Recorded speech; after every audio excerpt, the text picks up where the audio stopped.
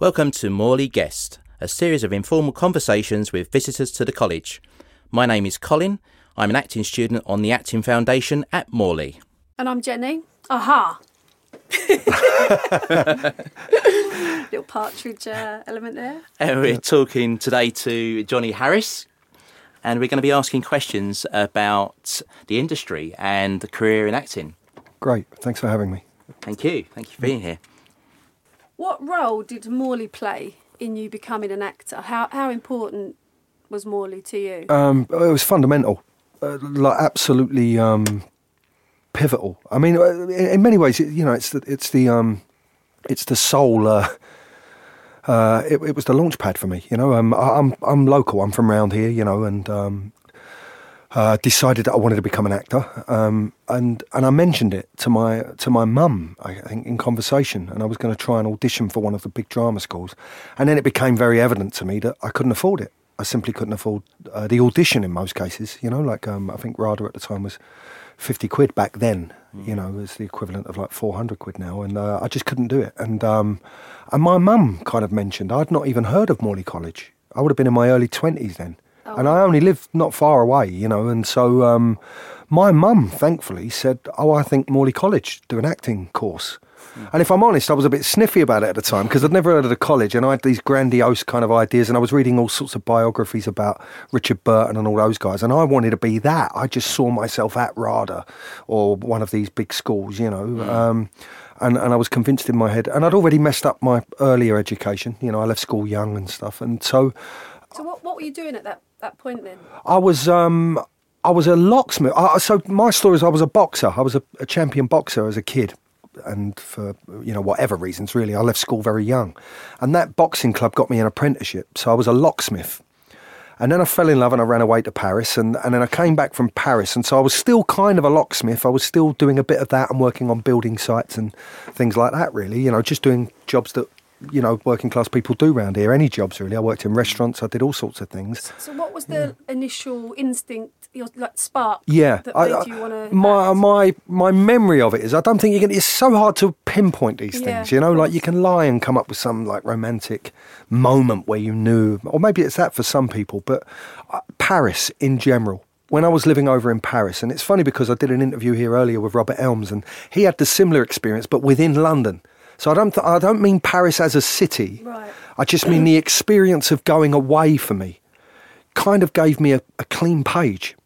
It was over there that I realised I could be anything I wanted to be, and whether that's true or not, I don't know. But the idea of that became evident to me in Paris.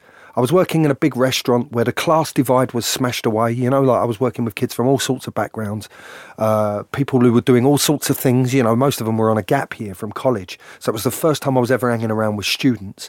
Some of them were in bands, some of them were doing mime courses, in Paris at the Lecoq School. Mm-hmm. Some of them were poets, and it just kind of made me think, why can't I do that? And coincidentally, I really got into cinema over there as well. There was a little independent cinema that used to show kind of really amazing films. I remember Clockwork Orange was shown there, and it was banned in England, and just for that reason alone I went to see it. It was like, what is this film? Yeah. And that got me into really great movies. Like, I was seeing sort of French films over there, Italian Renaissance films. I was seeing...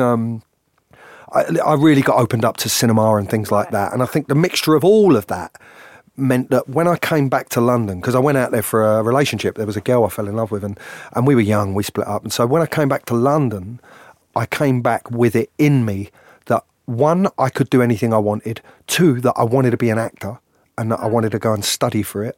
What's interesting is I saw it as a craft, even then, even before I'd got into it. The films I was watching and the stuff that I'd started reading, I knew it was a craft, and I knew that for whatever reason, I had to study this thing. And so that was when I came back, and that's how Morley College played its part. Was I knew I had to go to a college.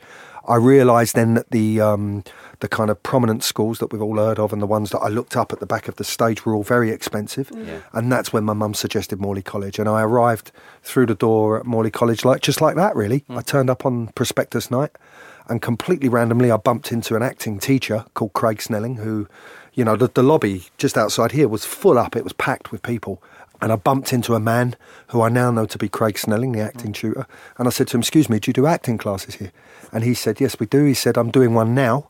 Come with me. Come and join in. And I was like, oh, but. And then my fear kicked in, I think. Yeah. And I was like, oh, yeah, but. And he said, look, do you want to do this or not? You know, come with me. And you went to an acting class I was in an there? acting class that night. Yeah. Really? Yeah, that night. Yeah. And that was the first ever acting you'd ever done? Yeah. No school plays, nothing? No, I left school at 13, and so we would have had drama classes in school, but I don't really have any memory of them at all, actually. Me too. I have no memory of them. Yeah, no, my first memories of acting Was here? yeah. And you stayed here for 3 years? Yeah, it would have been about 3 years. Like, if I'm honest, I've forgotten the time frame, but like I did the beginners class first. I did the acting for beginners class. And then when we finished that class, it was like, well, what are you going to do now? You know, and it was like, well, I knew there was an intermediate class, so I then done that. And just as I kind of got a bit better, I guess, you know, as I improved, I started doing sort of more complex classes. And that's the beauty of Morley College, you know, is that you can do classes from all levels, you know. And so I kind of did that. I grew with the classes, really. Me too. And yeah, it's nice, isn't it? Yeah. It's cool. And so it must have been 3 years, I think. It must have been. So did you do performances here, Johnny? Yeah. My first ever performance was in what was then called C10. Yeah. It's now called the Johnny Harris Studio Theatre. You do not know what that means to me. Like, I still can't fully get my head around that, but it's very, very humbling and that's why. You know, that little staircase that you guys know very well. For people who don't know, you know, there's a lovely studio theatre in Morley College, and it used to be called C10. And the college very, very kindly renamed it as part of the thingy, the Johnny Harris Studio Theatre. And we're planning to do great things in there next year. You know, some really cool things, Q&As and some showcases where agents and casting directors are going to come down to see the students. And so it's really exciting. But for anyone who's not been here, you know, there's like a little stairwell that leads you up to this performance space. And I remember so clearly standing on that stairwell, ready to go on and do my first monologue in front of an audience. Can you remember what it was? It was Rhinoceros by Ionescu. Oh, and even how that came about, you know, like, because, you know, we were all giving each other suggestions. Oh, maybe you should try this monologue. that's Maybe what you we should do. try, you know, and it was great. And I love hearing it. I love hearing you guys saying it, making me smile. And invariably, people would give me kind of like, you know, social realism sort of pieces and angry young men pieces, you know. And that's what I get. yeah, do you really? Yeah. Yeah. And I'd get. So that piece is like absurdist, isn't Exactly. Yeah, I remember getting on the waterfront, and I loved all of them. I loved exploring all of those, entertaining Mr. Sloan, all of that. But they were all quite very angry young men sort of roles. And then someone gave me this monologue about rhinoceroses taking over the world. it? Yeah. And the truth of it is, rightly or wrongly, those angry... I realise now some of it was because I was very raw as an actor, but it felt to me like some of those angry roles, they weren't touching the sides for me. They weren't getting close to my anger. Because I think at that point, acting was still very much a very cathartic thing for me. And it still can be, very much so. Like, that's definitely a part of why I love acting, is that you can discover all sorts of things within it. But it does evolve. It becomes different things as you evolve as a performer, I think, and it starts to become something where you serve the audience as opposed to serve yourself. And back then I was very much serving myself, you know, like it was a place for me to let out whatever that energy was inside. And so when I was playing these angry young men, because I couldn't fully unlock some of the texts, or in some cases because the writers weren't touching what I needed to be touched, you know, maybe, I still felt quite restrained. And then someone gave me this play or a monologue about rhinoceroses taking over the world. And Berenger, the lead character, he's the last man left. And this final monologue is all about him on his own. His wife has just left, and she's become a rhinoceros now. And he's the last man left. And he has this kind of existential conversation with himself about whether he should have gone with them. And I learned much, much later, actually, I learned that it was Ionescu's retort, I guess, to the Nazi invasions and, you know, and the growth of Nazism in Germany and how good people can turn bad, you know. Right. And so I didn't know that at the time. I genuinely thought it was about my life. And it was... you know, for me, it was all about the council estates in the Elephant and Castle, and it was about, you know, me losing the chance to get a normal job and to get, you know, and to go down that path, that's brilliant writing. I came alive. Oh, it's like when you tap into Shakespeare or something. You know, it can be anything. It can be about anything you want it to be internally. you know, and when you really master how to do that, that's when it becomes really exciting to watch. Yeah. When you're seeing an actor, and it doesn't matter if they're saying language that you don't even understand. I can watch, let's use Shakespeare as an example, you know, but or to be honest, to make it more relevant, even certain grime artists and stuff. Obviously, you know, I'm a 45-year-old white male. You know, there are certain words that they're using that I just don't understand, and it's so fast. Yeah. But when I watch a good performer deliver that stuff, it's potent. Yeah. You know that something's going on. They're speaking from the heart. Yeah, absolutely. And it comes to my heart, and that's what happens as an audience. So I came alive with those performances, and I remember that apparently I called line. For people who don't know, but if an actor forgets his line, you know, he calls line and someone's waiting in the wings to give him the line. I called line 13 times. Did you? Yeah, I was terrible. Well, I wasn't terrible. I was just a nervous wreck, you know, and full of energy, like mad anger energy, you know, and it burst out, and I called line 13 times, and then I came off thinking I wanted to cry. I thought, oh, that was a disaster, like, you know. And I just remember Craig had a big smile, and he opened his arms out, and he said, "You were amazing, you were amazing," and he gave me a big cuddle. And that's kind of what Morley College represents to me, you know. Like, it was a place where I could come and try, where I could fall on my face. Yeah. I could play, I could explore, I could learn, I could grow, It was great. It was great, you know. Safe place, Yeah. safe place. And you have to be safe in acting, you know. What happened then?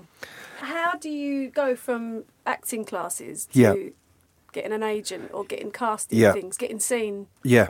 I'm going to start this by saying, as far as I'm concerned, there is no definite answer here. No. I wish I could sit and go, do this, this and this, and it will all work out. The fact is, it's one of the toughest professions. I always say there's two sides to acting. There's the performance, and there's the storytelling element. Yeah. There's the craft, and no one can ever stop you from doing that. No. It's a beautiful thing. And some people come to Morley College just to do that, Yeah. just to play and be free on a Wednesday night. Yeah. And that's what I loved about my class. You know, there was me, I was full of ego, and I was going to be the next Day-Lewis, and that was what my head was thinking. Whereas someone else in my class just wanted something to do on a Wednesday night. Yeah, you know, distraction. it's a lovely thing to explore, and no one can ever stop you from doing that. No. Then there's the other side of it, which is making a living at it, and that, I'm afraid to say, is just going to be difficult. Yeah. Because it's an amazing thing, and everyone wants to do it, I guess. You know, if it was easy, we'd all do it. Yeah. But then that's the same thing. I want to be a rock god. Yeah. I want to be Noel Gallagher, but I didn't learn the guitar, you know. Yeah. And there's 1,000 people who probably could play at least as well as Noel Gallagher, but they didn't get the break. So for whatever reason, you're going to need an element of luck. But what happened for me was when I left here, I was already so infused. I was reading every book I could get, and I was going to all of the fringe theatre plays that I could afford to go to, and sometimes the West End if I could get a ticket. But I was going to my local fringe theatres, and one of them was the White Bear in Kennington. And it's run by a guy called Mike Kingsbury. And he was kind of intrigued, I think, because I was quite rough around the edges. And he was just like, "Hi, you know, I see you keep coming back, and what brings you here?" And I said, "Oh, I'm studying at Morley College and I'm going to be an actor." And he was like, "Right." And he was just one of those kind people in life, you know, and he still runs that theatre, and it's an amazing theatre. For anyone who's not been here, it's at the White Bear pub in Kennington. It's a phenomenal theatre. And also, because I'm going to be talking to the students at Morley College, and I think fringe theatres are an amazing place for you to go. One, to kind of really learn your craft, because it's one thing to learn the techniques and all of those things in college and that, but then you have to, like in any job, you have to get out and get on the tools, you know, and or on the boards, as they say in acting. But, you know, and so for me, the fringe theatres were a godsend, because, you know, I didn't, look, the truth of it is I didn't leave Morley College and have a load of casting directors queuing up. That's just not how it works, I'm afraid. You know, they've got 1 million people writing to them every day. And the truth of it was, in my instance, I didn't even really know how to write to them. I didn't have a CV. I didn't really know about any of that. So Mike Kingsbury said to me, "What are you going to do now?" He said, "What's happening with your acting?" And I said, I'm finishing soon. Would you like to come to the showcase? And I don't think he could make it, actually. But he said, "Look, what are you going to do next?" And he said, "Have you got a CV and a photo?" And I said, "I don't know what a CV is." And he just talked me through it, bless him, and gave me a little lift up, which we all need sometimes. And he said, "Look, we've got some auditions coming up here, and there's a play coming up, and you might be good for one of the parts. I'll see if I can get you an audition."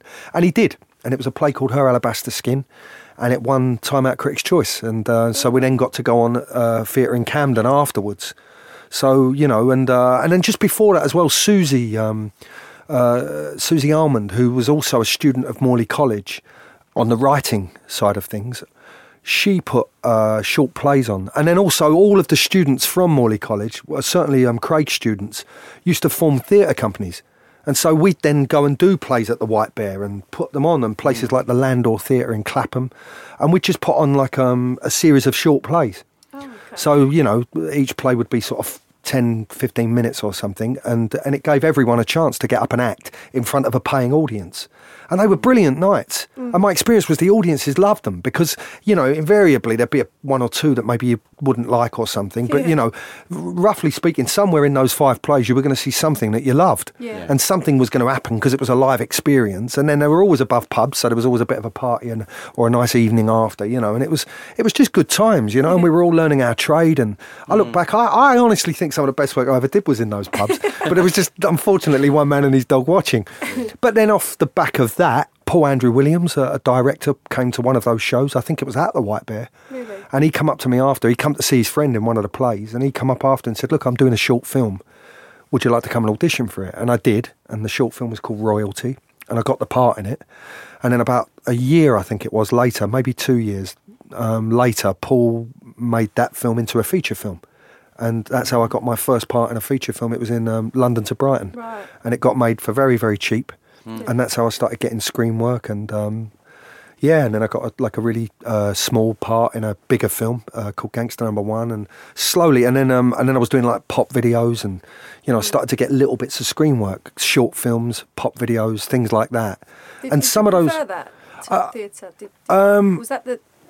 It's a really good question. I genuinely don't believe there's a winner. No. I really don't. I could sit here now and I could give you half an hour more on the beauty of acting on a stage. In my experience, the small stages. To act in a fringe theatre where your audience is like 2 metres away from you, there's nothing more thrilling. Yeah. Or let's be honest, frightening, Yeah. terrifying, you know? And if you go through that experience and come out the other side of it, I believe you can do it anywhere. If you can do it in the fringe, you can do it anywhere.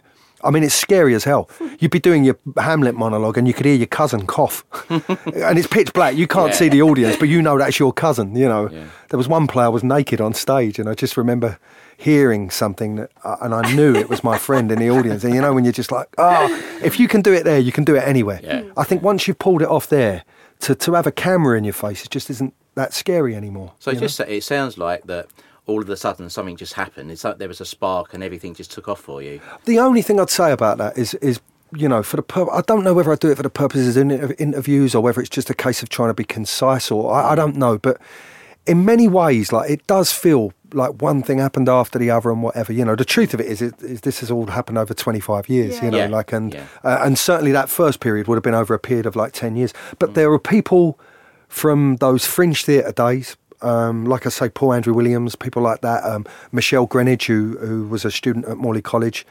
We did our first kind of short play together. She's just worked with Steve McQueen and she's doing amazing things. Yeah, Michelle's going to be coming into the college and talking to the students, and she's doing phenomenally well. What I'm saying is people I met in those days, people I was doing pop videos with, and Adam Smith. It's just like a phenomenal director, you know. Like, and the reason I know all these guys now is not because of some network club that we were all in. We were all just grafting in fringe theatres, doing anything we could, you know, to get on screen. Yeah. Adam cast me. We used to do videos for the streets and things like that. So that's where I kind of got my breaks, if you like, you know. Yeah, because I'm quite interested in like how you, in your drive in those earlier days, because I'm a mature student and I grew up in the 80s and hated school, and then sort of discovered that I love acting. I always had like a musical background and then sort of steered away from that and focused more on my acting. But I found it quite challenging going back into education again. And I just wondered how you, like in those earlier days, sort of continued on that motivated drive to like pursue your career. Yeah. It's hard to say, you know. Like we were talking earlier. We did another interview with Robert Elms and I, and we were just talking about London and whether London is an influence on you. And I thought long and hard about that as a result of that conversation. And you know, I think London, like, it's where I grew up, so I can't say it wasn't. You know, but I remember being kind of angry and scared of certain elements of London, as well as what I now look back and see as wonderful things. But you know, and that drove me. If I'm honest, wherever you get it from, you've got to get it from somewhere. But do you think there was more opportunity then for you to succeed as an actor? I don't know. And what's interesting is, especially because it's what we're doing right now, is that when you do interviews, invariably you try to pick out the parts that worked. Like, you know, for purposes of time alone, you know, you kind of go, well, this happened, and then that happened, and then that happened, and then that happened. Yeah. But the truth of it was there was a million setbacks along the way. There were countless times where, and I would say this to skink kids out there, you know, like, because often, you know, class invariably gets brought up. I'm not sure why, but it just does, and that's that. So there's no point bleating about it. But the point is this, is sometimes my relative poverty of an upbringing, if you like, you know, by London standards, you know, growing up in that kind of socio-demographic, it kind of worked for me. There was no real pressure on me to make money. You know, like my family didn't really have money. You know, I never had a family of my own. You know, I was kind of, you know, single. So I know this isn't helpful to everyone out there, because some people do have families in that. But wherever you're going to get that drive from, you're going to need it, is the tough answer here, because it's a tough business. Yes, yeah. And again, this is to keep a divide between the beauty and the purity and the wonderful things about this as a craft, which everyone should have a go at, as far as I'm concerned, because it's just a lovely, expressive, cathartic form of, you know.